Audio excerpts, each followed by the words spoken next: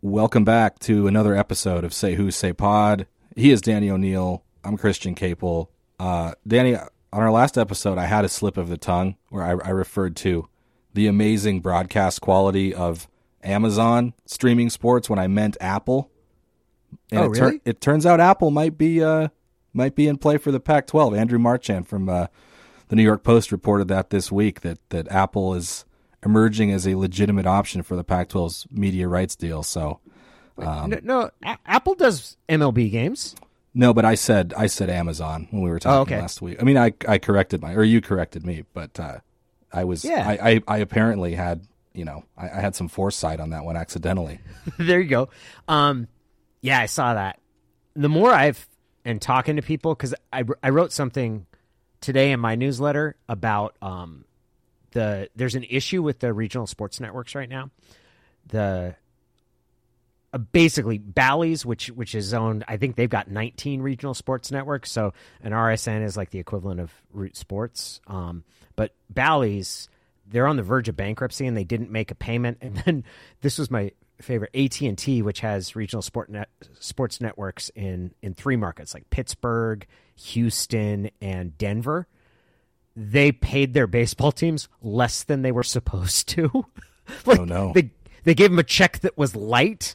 Although the actual phrasing that was used in the story was one of the best things that I've ever come across. In which let me find the exact phrasing, because what they said is the disbursements were not commensurate with the contracted rates. You didn't pay us enough. Yeah, dude, the envelope was light, fools. And all of this is tied to kind of the conflict between streaming and linear cable. And the Pac-12 networks have been linear cable, like they're linear cable networks. And I really think that there might be more money for the Pac-12 going to a streaming service like Apple. The problem is that if you do that, you're going to take a hit in terms of visibility. So there's a real decision that schools have to make of, do we want as many eyeballs as we can get on our teams, or do we want as much money as we can get? Because I think the answer to those questions, I think the most eyeballs will come if you have sort of a deal with ESPN to some extent, and then maybe a streaming partner. But I think you can get the most money if you just went all to streaming. And as a Pac-12 fan, like, I'm actually all for the all streaming thing. Like, I would actually have no problems with that. I would be happy to buy. Like, right now, I've got 3 different packages that I use to make sure that I can get everything. And if you gave me, like, I just have to have Apple TV, that would actually be better for me. Yeah, like if the Pac-12 has to have a significant portion of its games on a streaming platform, I would very much prefer, just as a viewer, that it be Apple and not Amazon. I think Amazon would put forth a fine product, whatever, but Apple does everything great, and like I mentioned in our last episode about their Major League Baseball broadcasts, they were different, and I thought they were fun, and like the picture quality. I know a lot of people talk about how much better the picture quality is. I can't say that's like super important to me. I think once it's really good, it's gains above that are kind of negligible, but from a visibility and drawing in more eyeballs standpoint, you can't beat linear television. Obviously, that would be the biggest concern. But it might just be kind of like we talked about last week, that the Pac-12 is in a position where they got to go with the money short term, or they're going to have a bunch of programs looking around saying, how feasible is our level of competition nationally long term. So it occurred to me, we have a guest on this week's episode, by the way. Jackson Kirkland stopped by and chatted with us for a while. It occurred to me in preparing for that interview, like, the media deal stuff is kind of the topic of the day, topic of the week. It feels like that's really percolating, and something's going to happen soon with that. It seems like, just from kind of reading the tea leaves, but it was such a relief to know that we didn't have to ask a single question about that to our our interview guest on this UW football podcast, because it just gets to be so, frankly, it gets to be boring to talk about. Like, it's fascinating on some levels, but at a certain point, it's like, let's just see the deal and go from there.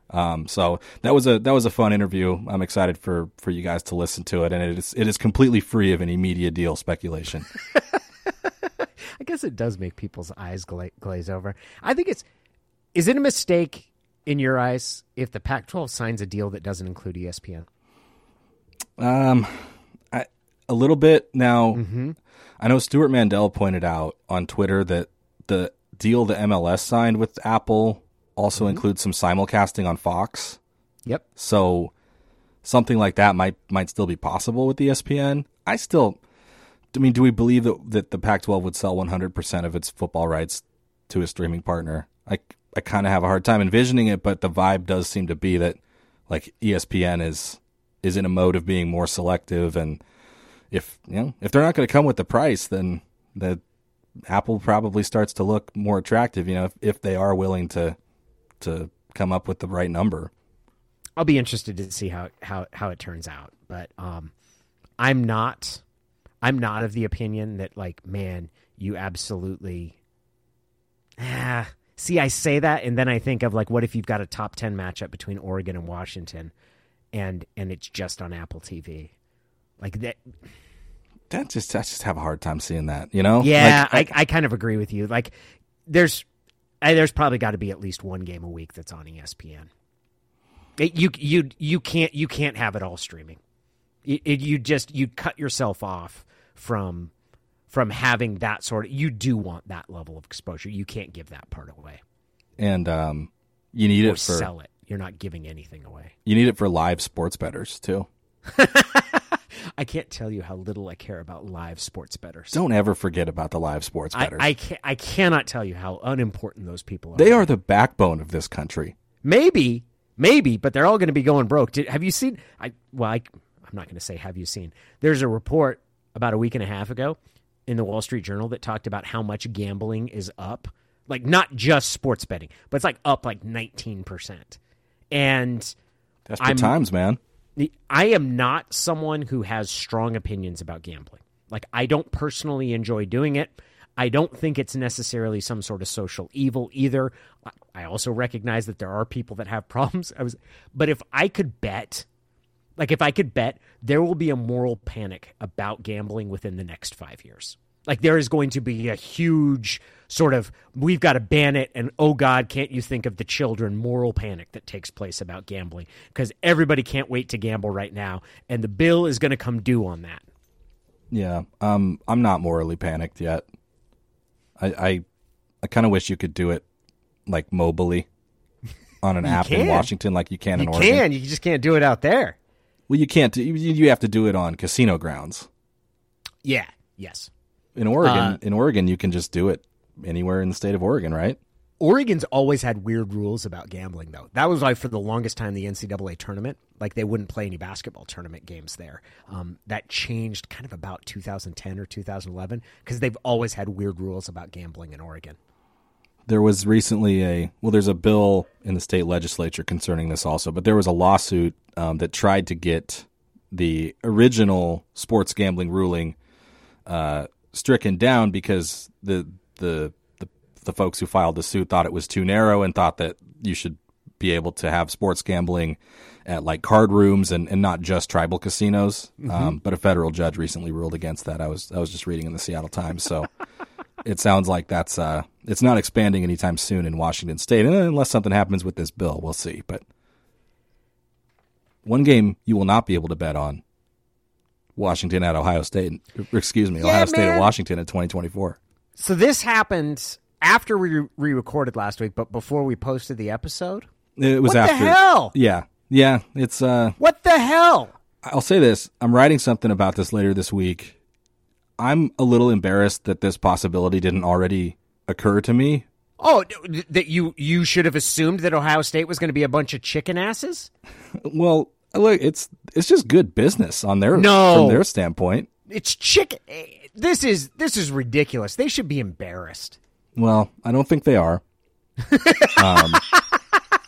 And also, like, for a $500,000 separation fee, plus now they could end up paying some additional damages. The contract language it's not quite as straightforward as just a straight $500,000, but like they're going to come out way ahead, bumping that game off the schedule, or replacing it with a home game where even like the guarantee that they're going to have to pay to whatever opponent they schedule, they're going to clear millions of dollars more playing a home game instead of coming to Washington, and nobody is going to care that they don't have a tough road game against a good team on the West Coast on their schedule, because it's not going to matter. But it's a stain just on their integrity, right? Like, everybody's going to look at them and realize that they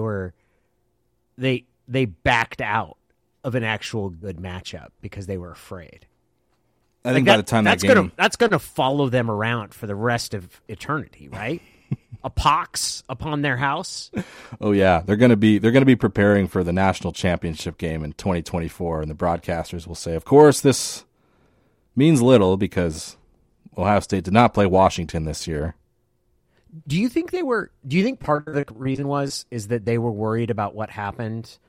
Like, the last time a lot of their fans went to Washington, they stormed the Capitol, and so they didn't understand this was a different Washington. This is your go-to, isn't it? Yeah. I definitely. I'm not done with the January 6th jokes about them. I'm not done with them at all. Somebody had pointed out to me, it was like, why'd you have to go there? And I was like, yeah, it's a pretty cheap joke. And he says, well, actually, there were a couple people from my little small town in Ohio that went to the January 6th protests, and then when they got hauled in court because they stormed the Capitol, they claimed to be sovereign citizens. And so the judge was like, so you claim not to be citizens of the country you were trying to protect? Legal technicality. Which I thought was a delicious little bit of, it's not irony, just like jackassery. The rule with irony is nothing's ever irony. Nothing's ever ironic. It's found only used something incorrectly. I've found something that's ironic. What is it? Russell Wilson's charity. Yeah, well. Russell Wilson's Why Not You Foundation was founded. Like, the goal of that was to generate some positive attention toward causes he believed in. And the net result, given the last 2 weeks of coverage, has been the exact opposite.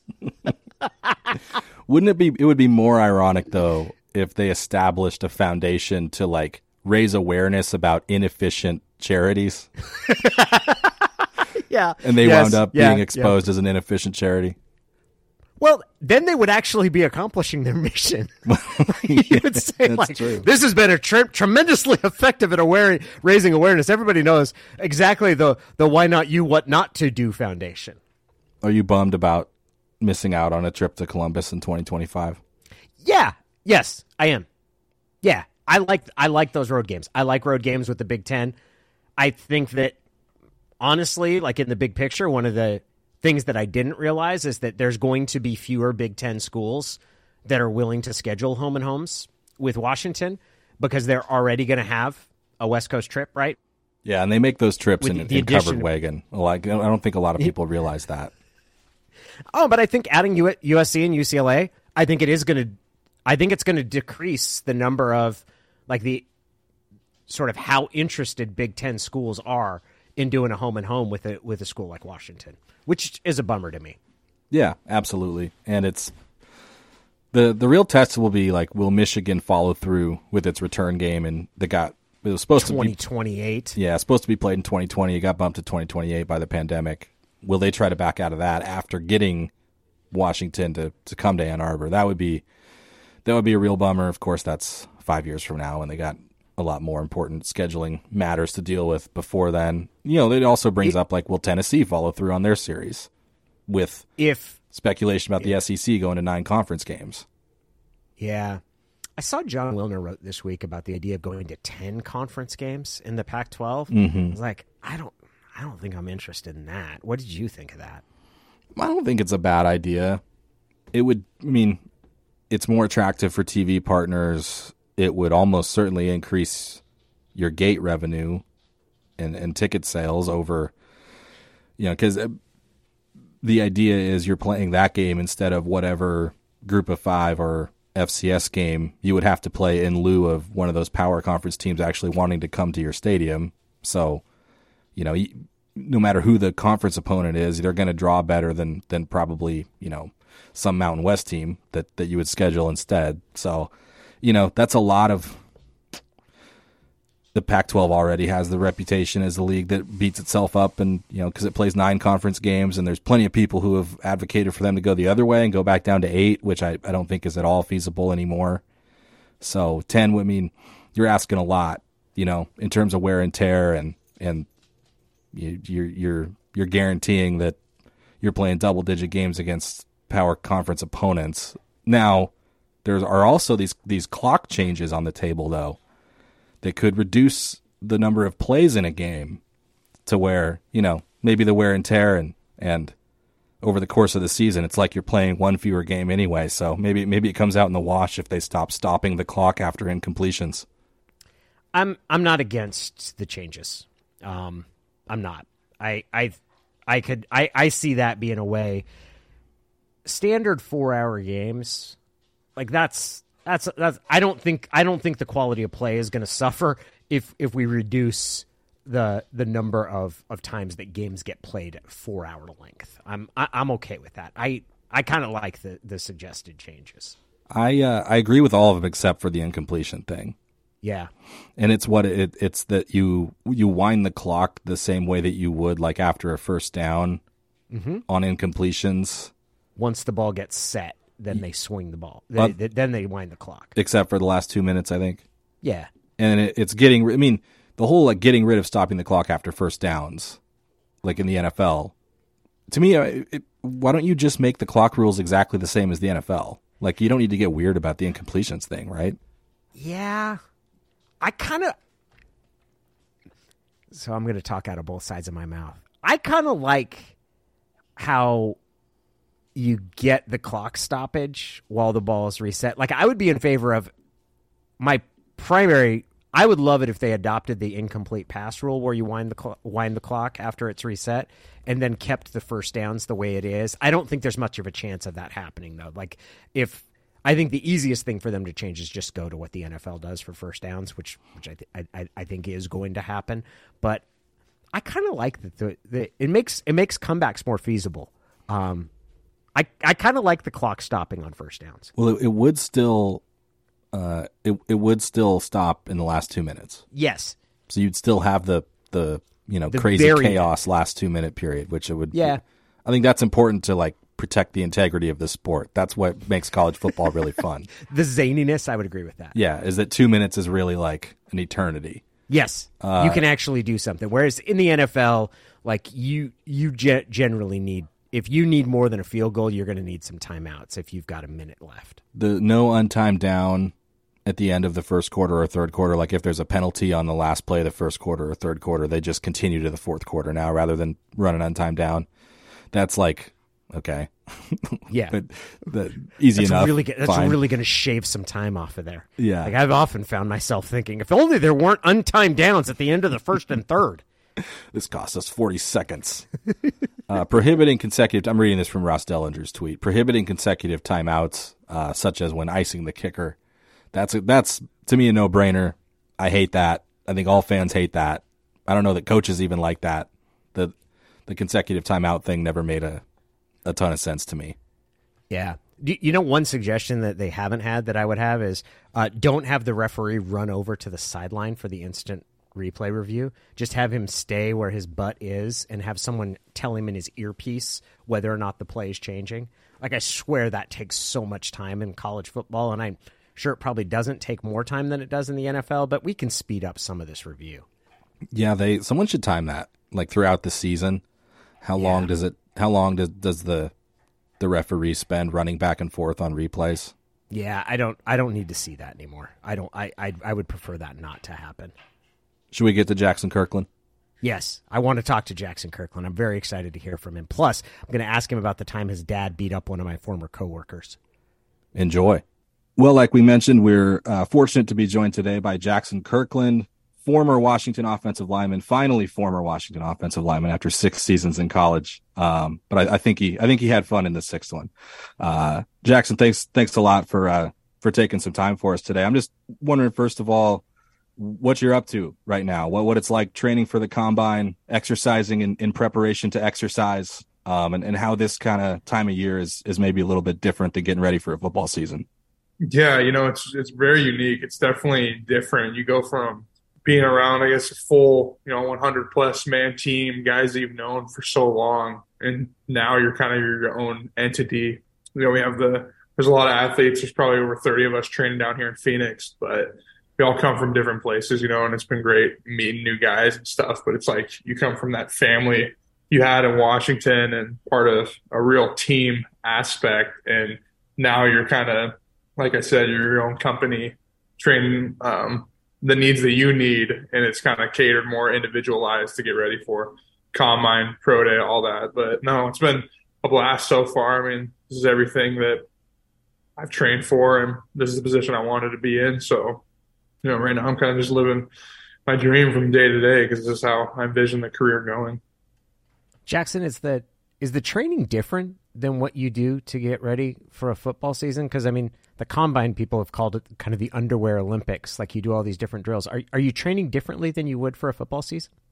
Yeah, definitely. When we first got down here, they told us kind of exactly that. This is going to be different training than you're used to in college because you're training for something totally different. You're not, training to put the pads on and, the physicality, getting after people. You're training for, like you said, I guess you call it underwear Olympics. It's also, I see it, they said track meet. We're getting ready for track meet, really. So, yeah, in terms of, we're still moving weights around, but there's more focused on more just getting your body, loose and healthy, and more so focused on the recovery aspect, not as much just grinding it so much, trying to put on heavy muscle. That's a little bit of a focus now, but you're also trying to get faster, become more of an athlete. So, yeah, training has become, it's almost like shorter sessions, it's just focused on the body. It's kind of different than, the day-to-day grind is what I had in college. I know coming out of the 2021 season, you had that December and January period where you're thinking you're going into the NFL draft. How does this time now compare to last year? I mean, before you found out you needed surgery, before you made the decision to go back to college, getting ready for the NFL then and getting ready for the NFL now, how is your mind different? And was it maybe more gratifying now because you did have this last 2022 season? Yeah, it's definitely more gratifying. The thing about last year, even before, discovering the injury and having to drop out, it was just kind of like the college experience was so important to me, and playing at the University of Washington and leaving the place better than we found it. That's what we always talked about as upperclassmen. And yeah, after 2021 and then leaving and just going right into training, it was just like, man, like I just knew the school deserved so much better, and it just left such a sour taste. So it's almost like I couldn't really check that box and be like, okay, now I did what I needed to do there for the team. Now I'm ready to train. It was always like, man, I really didn't feel like I didn't finish the way I want to, obviously, when we went 4-8. So this way is way more gratifying. It's like I couldn't have predicted a better way to go out for the seniors and I, and for the succession plan at UW. Now it's like, okay, did what I needed to do there. Very long 6-year super senior. I was ready. I did what I needed to do at UW, and I, didn't want to look back, and knowing that that was my last shot, and just check that box completely and just feel happy about that at the end of the day. That's what makes this all that much better. Did you give any consideration to a 6th year, coming out of the 2021 season, knowing you still had a year of eligibility left, or were you pretty set on the NFL at that point? I was pretty set on the NFL because going into that year, I had graduated and I was treating it as like any other regular with a non-COVID, because you're 5th year. Most guys get 5th. Now the 6-year thing's new, as we know. Mm-hmm. But it's kind of funny. I remember because I started training so early. I started the first week of December because we didn't go to a bowl game, so I was already done and I already got to start on the process. And before I left, it was like the day that they announced Coach DeBoer, and he came in for the press conference. And I was hearing all the stuff he was talking about and his message, and I didn't really know who he was. Obviously, I knew what he did at Fresno State was like, I knew he did a hell of a job down there, so I knew that pedigree. But I remember hearing that introductory speech and like his vision and just kind of his vibe. And I was like, man, like in the back of my head, I was still set, but I was like thinking, and I remember specifically talking to my mom about it. I was like, just told her my doubts a little bit. I was like, am I really like, because I'm like, part of me, like I said, the sour tastes and want to rewrite this thing. So that was the only thing. And that's kind of when I did have to when I found out of the ankle, that was the silver lining. I was like, I want to be a part of this team again. What is it about him that stood out to you, Jackson? To me, it was the accountability and the true leadership. To me, it just immediately, and I'll say the professionalism, it just seems so first class. And he used that term a lot, like first class and everything we do. But it honestly reminded me a lot of Coach Peterson, and I love Coach Peterson. I mean, he's like the GOAT in my opinion. He's the coach. When you talk about a coach, it's Chris Peterson. But Kalen DeBoer is not far off. So hearing that message, it just reminded me. It was almost like nostalgic. It seemed like everything we had from Coach Peterson my first couple of years. It seemed like the same principles. And hearing that as like a former guy that played under Coach P, it was just that fired me up. So it's stuff I could relate to. And I was like, yeah, this is exactly what the program needs. So it was those qualities, I guess you could say. At the end of the 2018 season, like you experienced kind of that level of success. How did this last year compare to that? I mean, I'm sure it's different because you're so much more experienced and it's kind of the end of your college career instead of your first year as a starter. But how did the year feel to you? Yeah, it was honestly really similar. And definitely, I was a redshirt freshman in 2018. So personally, it was a terrific year. We won the Pac-12 and got to play in the Rose Bowl game.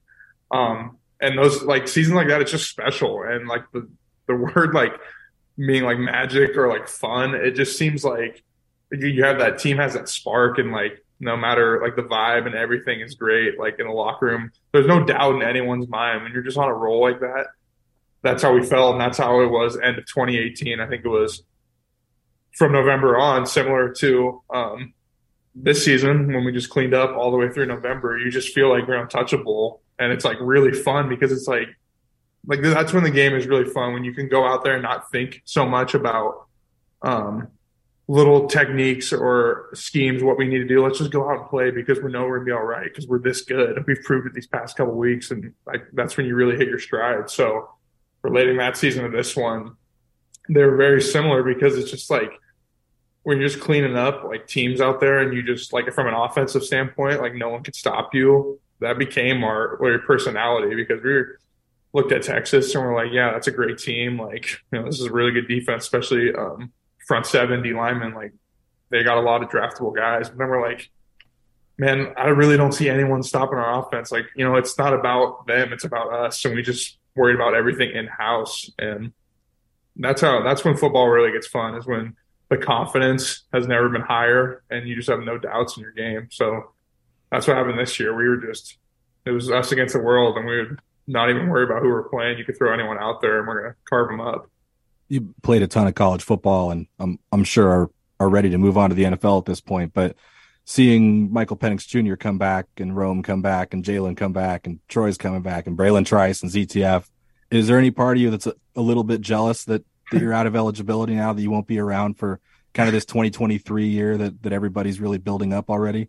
Yeah, I mean, jokingly, like, yes, like, just because obviously I'm out of eligibility, but at the same time, like, no, 6 years was already, it's a long time, man. If you think about it in terms of my lifetime, like, yeah, that, like, whatever quarter over that, like, I mean, that's a lot. And I wouldn't trade it for the world because UW is literally like runs through me now, and I have so much pride coming from there. And I look back and I'm so happy at what we accomplished there. But yeah, I remember people like jokingly like said stuff like that, and I'm like, yeah, man, that'd be pretty cool. But to me, though, like I said before, it could have been in a better way to pass the succession down and have my last year build the foundation for, like you said, all this talent coming back. I mean, it's just right where the program needs to be. And so I'm proud of this last year, catapulting all of this hype coming into the next year.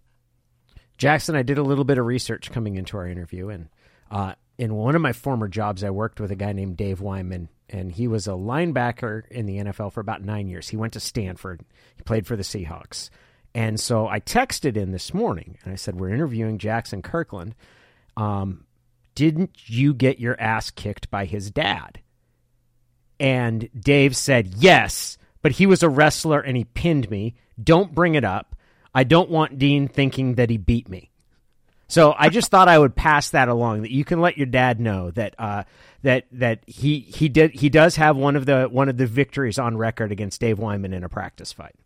Yeah. Okay. I'll definitely relay that message. Anytime my dad can relive some glory days or overshadow me, I guess he would love that opportunity. That's for sure. Did you wrestle at all? No, I didn't. And it's just one of those things where I don't think it's as popular in high school now. Like, because my high school team didn't even have it. So, Jesuit didn't have a wrestling team? No, they didn't have a wrestling team. So, yeah, I honestly, like, going back, like, I wish if it was a big thing, yes, I definitely, because I think it's huge for offensive linemen. Was it natural for you to play O-line? Yeah, I think so. I think my build in terms of just my long levers, long arms, it's long body too. And like the genes too. I think there's something to that. Just already having a background with my dad too. Just growing up, he already, I guess, when I was a Pop Warner, could already teach me some advanced like techniques. Like I'm using stuff that maybe some 10-year-olds also don't know about offensive line play. So naturally, it was there. And yeah, like I said, thankful to have a father who played. But yeah, definitely. I know in your recruitment back in the 2017 class, the offer from Washington came in pretty late in the process, and you had committed to UCLA, and I know there was some consternation around that from fans also kind of looking at like, well, like, this is Dean Kirkland's kid. He's not in state, but basically down in Portland, and are they going to offer him? What is it like when the offer comes in? Is it difficult at all to set aside maybe some of the frustration of like, well, what took you so long? Or is it just instant jubilation that, hey, I get to go to Washington, kind of like I grew up imagining? That is a great question because, how do you think Dean Kirkland's kid felt that whole time during that process? Like thinking it was going to be an easy slam dunk when he's already getting offers from other Pac-12 schools. So when he's a legacy from UW, you think it's a no-brainer, right? But, yeah, it was both. It was, some frustration when I got it, but it was definitely more so joy and like jumping on it immediately as you saw, me decommitting and like totally changing my process for the better, definitely. But yeah, it was really frustrating just growing up, like being the biggest UW fan and then finally getting in contact with them. Like you feel like your dream's finally there when I'm like a junior and you're thinking you're going to get an offer. And it really never came. And so by the time I was going into my senior year, that's when traditionally like recruits are like, okay, that's probably not going to happen. And I need to choose for myself because you can't just wait and let roster spots fill up for other people. So I was like, and at the time I had a great relationship with UCLA. So I like what they had going on down there. So I committed to them, never had a UW offer. And then sure enough, by the end of the year, I at the end got a Washington offer. And like I said, I had to set aside the anger and frustration, and I just used it as a great moment to fuel myself. I was like, okay, like, I wasn't really believed in the beginning of this, and maybe they still don't believe in me if they're giving me an offer a week into signing day, but fine, I'm going to take this and roll with it. And I'm a big getting motivated by a chip on shoulder. So honestly, that's been the factor that's carried me all the way through my career, is just remembering that it wasn't that big of a recruit in terms of Washington wanting me, and I'm going to take the great thing is they gave an offer to me and actually believed me at the end, and so I rolled with that. But yeah, it was a wild process, but at the end of the day, I was like, it was my dream to go to UW. So even if it was 10 times worse than that, like them giving me a preferred walk-on or something, like, which isn't, those are great opportunities as well. But I'm just saying, if I even did get an offer, I probably would have taken it because I wanted to play there so bad.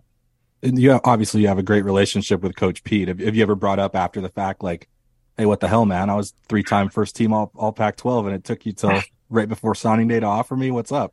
Right. Yeah. I'd love to just pull out a resume of, accolades and stuff and just slam it on his desk or something and be like, all right, like back in 2017. But no, I haven't. To be honest with you, Coach Pete, even though he's not my coach anymore, he still intimidates me, and I still treat him as like, so I'm scared to like talk some smack to him. Maybe down the road we'll bring that up, but I hope he knows though.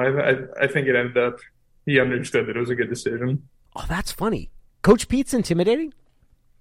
Well, I mean, he's just a little bit of a disciplinary. Yeah. Like you don't really.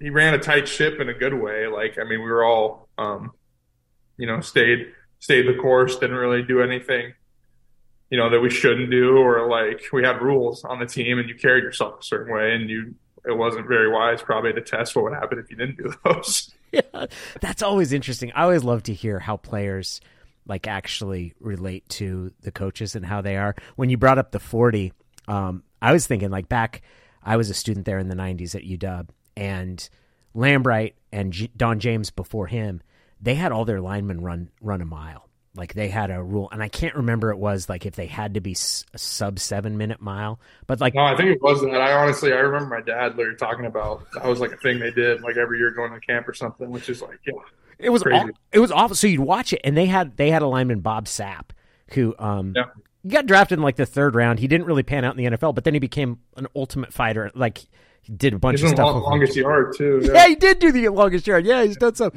Bob Sapp running the mile was the saddest thing I've ever seen in my life. Like he would just come undone in the last lap. Like he's like his form's awful. He's huffing and puffing, and he didn't make it. Like he didn't make it within the time limit. And then he said afterwards, he goes, "I'm really just more of a sprinter," because he'd run the 100 meters in high school. It was just hilarious, but it's funny to think about a coach. So your dad had to run the mile then.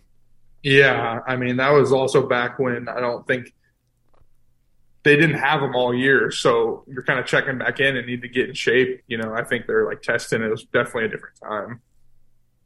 You mentioned the vibe this year, like the vibe in the locker room and just how fun the season was. You played for 3 different head coaches in your career, and people know Chris Peterson's program and Jimmy Lake's program and Kalen DeBoer's program from what they see for 3.5 hours on television on a Saturday, right? But you're living it every day. How would you just kind of describe like the feeling, the day-to-day vibe playing for Chris Peterson in that program compared to the day-to-day vibe playing for Jimmy Lake compared to the daily vibe playing for Kalen DeBoer this last year? Yeah, definitely. I think playing for Coach Pete, like the day-to-day vibe was, that we're going to come in and go to work each day. I mean, we had the same structure. Every day you knew what you were getting, and you knew you're going to have to bring your best. Coach P did a great job of each practice was like a game environment. We did a lot of scrimmaging, and it really made us pretty tough because we would, it's a lot of first team offense versus first team defense, and we're just going back and forth, and it made such a competitive atmosphere. So you just knew that like coming in, like you got to bring your best each day, and you see that though, like with all the players that played under Coach P and how well they've translated into the next level and just all the greats coming out of there.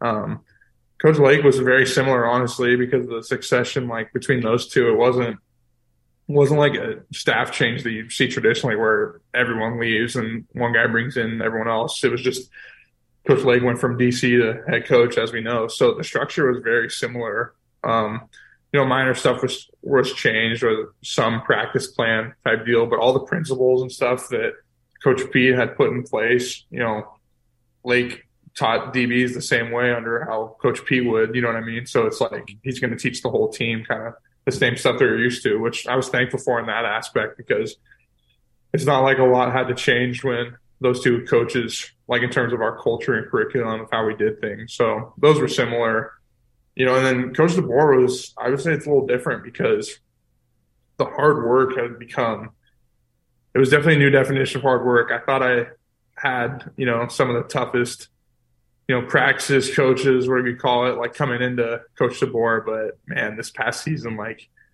we had never, in my opinion, practiced so hard in a great way in terms of all the reps we're doing, but it was efficient. Like each day we ended at the same time, and it wasn't like unorganized at all or any of that. Not that it was years past, but it was just ran to like perfection. And every day you knew you were getting in that. But I just remember more so like in terms of practicing our own plays and X's and O's, that's what the biggest change was, Coach DeBoer, because in terms of an offensive standpoint, you saw we'd walk through every day for, hour and a half, And all through the season, every day, it was never changing. And it's like Groundhog Day. It may be boring, but success and all the greatness, it is pretty boring because all we're doing is just, we became like a machine. Like, I've never been a part of an offense that at least missed assignments or mistakes, offsides, all the above, because like the standard was so high. And I credit to Coach Ryan Grubb, who's definitely the best offensive coordinator in college football, hands down. Because of guys like that, because of just how much we repped everything. It was ingrained in you. It became our language, vernacular, all that. So that's what the biggest change this past year was, like the details. And Coach P was all about details, but the details have never been more emphasized. No one was going to have a, bad mistake or bad penalty because it was not accepted. This will be kind of the last thing for me. And I guess it kind of builds off of what you're just saying. It was so fun to watch you guys play this last year. Most of my background in the media has been covering the NFL, but I'm a college football fan. Like, I still have season tickets to the Huskies, even though I live in New York. Watching you guys play last year, it was awesome. And I think I felt really happy for not just you, but especially you, because going through a year where you had COVID, which kind of screws everything up, and then the 2021 season, that had to be really hard for everybody that was on the team to have that kind of dip and not have your college football experience be what you thought it was going to be for some of it, a lot of it for reasons beyond your control.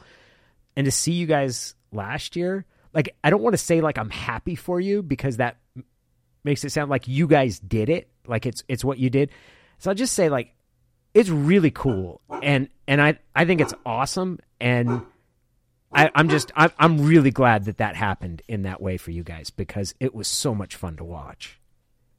Yeah, no, I appreciate that. And I mean, you couldn't have said it better. Like, with that's the thing that really sucks about the adversity that you go through in terms of like you said, the COVID year, and more so the 2021 year. I mean, just from obviously an outside perspective, like, yeah, it sucked, I'm sure, seeing, but like, imagine like living that day to day, especially when like me and a lot of older guys have been Pac-12 champions and bowl eligible was never a thing we talked about because we're like, we're going to win 6 games. Or like, why? Like, if we win 6 games, that's a bad year in my mind. Like, I want to win like 8, 8 plus.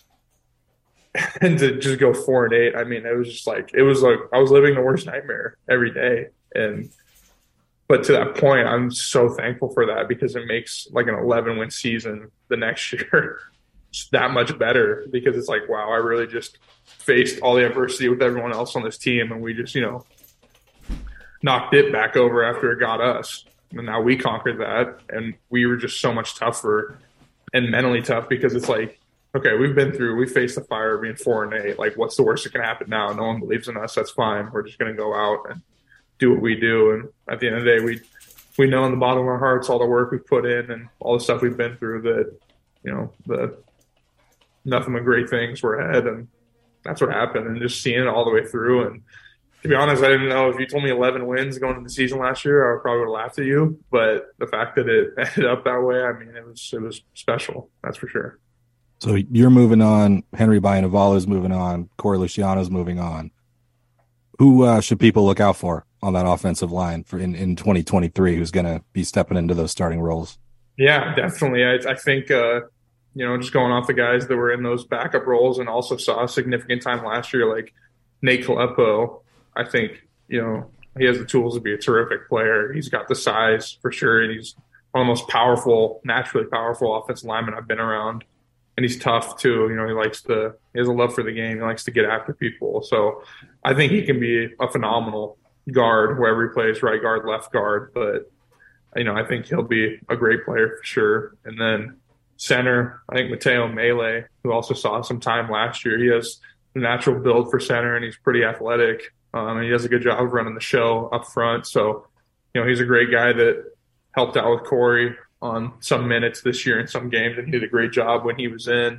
And I think, Julius Buelow or Garen Hatchett at right guard, I think those two, whoever ends up playing there, you have a great opportunity because Julius had played guard back in 2021. I think, similar to someone like Nate and I's size, being taller inside, and if you can use your length well, it's a game changer because you're going up against D linemen with shorter arms who aren't as tall, and if you can, pin them at the line of scrimmage, that creates huge opportunity for the quarterback throwing. I think Garen Hatchett, I think he's versatile. He can play center and guard. I even remember him doing some right tackle reps last year. So, and, his athletic build and obviously was, great recruit in high school, and he has those tools to play. That's for sure. So I think his ceiling is high as well. And bottom line, though, I mean, whoever's rolling out there with Scott Huff at running the offensive line, you're in great hands because he's the best O-line coach in America. And I think when he got retained, everyone, I know his name wasn't popular after 2021, but there's a reason why he got retained. And I think we all saw that in 2022 because, he's a hell of an offensive line coach. And who's ever playing under him, the O-line's going to be great. That's for sure. So I'm not worried about that. I'll end it on this. You were at Washington for 6 years, a lot of practice reps as a redshirt, as a starter. Who's the best football player that you shared a field with at Washington in 6 seasons? Ooh, that's tough. I'm gonna go with from an O-line standpoint. I gotta go with Greg Gaines. He was just unblockable. Like his size, and honestly, a close tie to Vita Vea, as we all know, very similar like builds, and like hard to move at nose guard, obviously, but he was just, I mean, he's like a matchup nightmare. Like just because it's almost like he's short enough where it's hard to get under. It's impossible to get under him, but he's too strong too, so you can't move him. So it's like, what do you do? You kind of have to scheme around him sometimes. So yeah, I'd say him.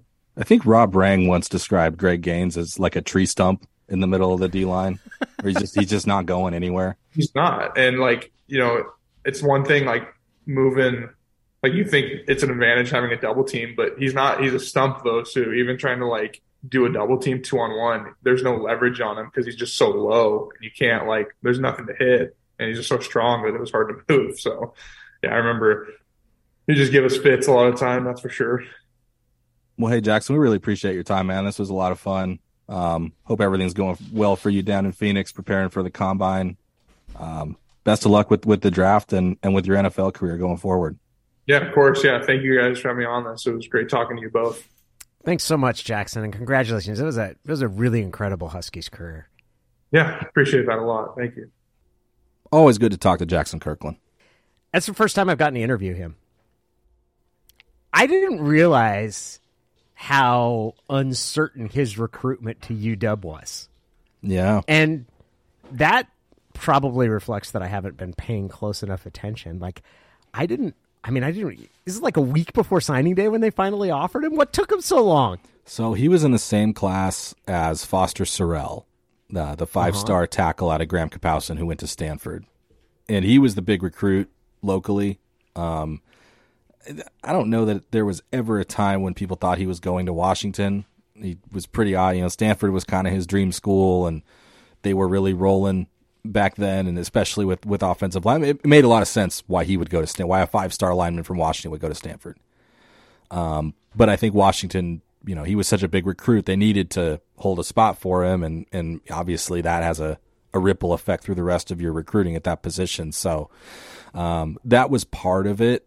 I think it's a little bit of a weak excuse, in the end, and it's easy to say in hindsight with the career that Jackson Kirkland had, but it's not like they didn't take other offensive linemen in that class, right? So, yeah, I remember that was kind of a sub fan narrative throughout that of, okay, he's committed to UCLA. I think he had an Oregon offer, if I remember right. He's very much a Pac-12 recruit. He's in Portland, which is technically not in state, but it's right over the border. And, oh, by the way, he's a legacy whose dad played at Washington. And, there are some guys whose fathers played at UW who were lukewarm on going to where their dad played, right? Maybe not for that reason, just, hey, it's not that important to me to go to the same school where my dad played football a number of years ago. But to Jackson Kirkland, it was very important, and it was all he ever wanted. And so, I remember there being some frustration from the fan base around that. Are they gonna blow it with him by waiting too long? And they got it taken care of. And, from Washington's coaching staff's perspective, they might say like, well, what? We knew we could wait till the very end to offer him, and we did, and he wound up coming. So what's the problem? But you could see a little frustration there on Jackson Kirkland's part. I like it though. Came there feisty. He's been a hell of a player to watch. It's cool. I don't know, man. I'm a sucker for the guy gets to end his college career like on a high note sort of thing, and you could really tell like it had to be a bummer for him, the injury that he had, and not that he didn't want to go back to school, but he's been there 5 years. He's already graduated. And yet what comes out of that 6th year that he plays, that final year of eligibility, is an 11-win season. And you could tell how much that meant to him and that it was really fun for them. It was cool to hear that.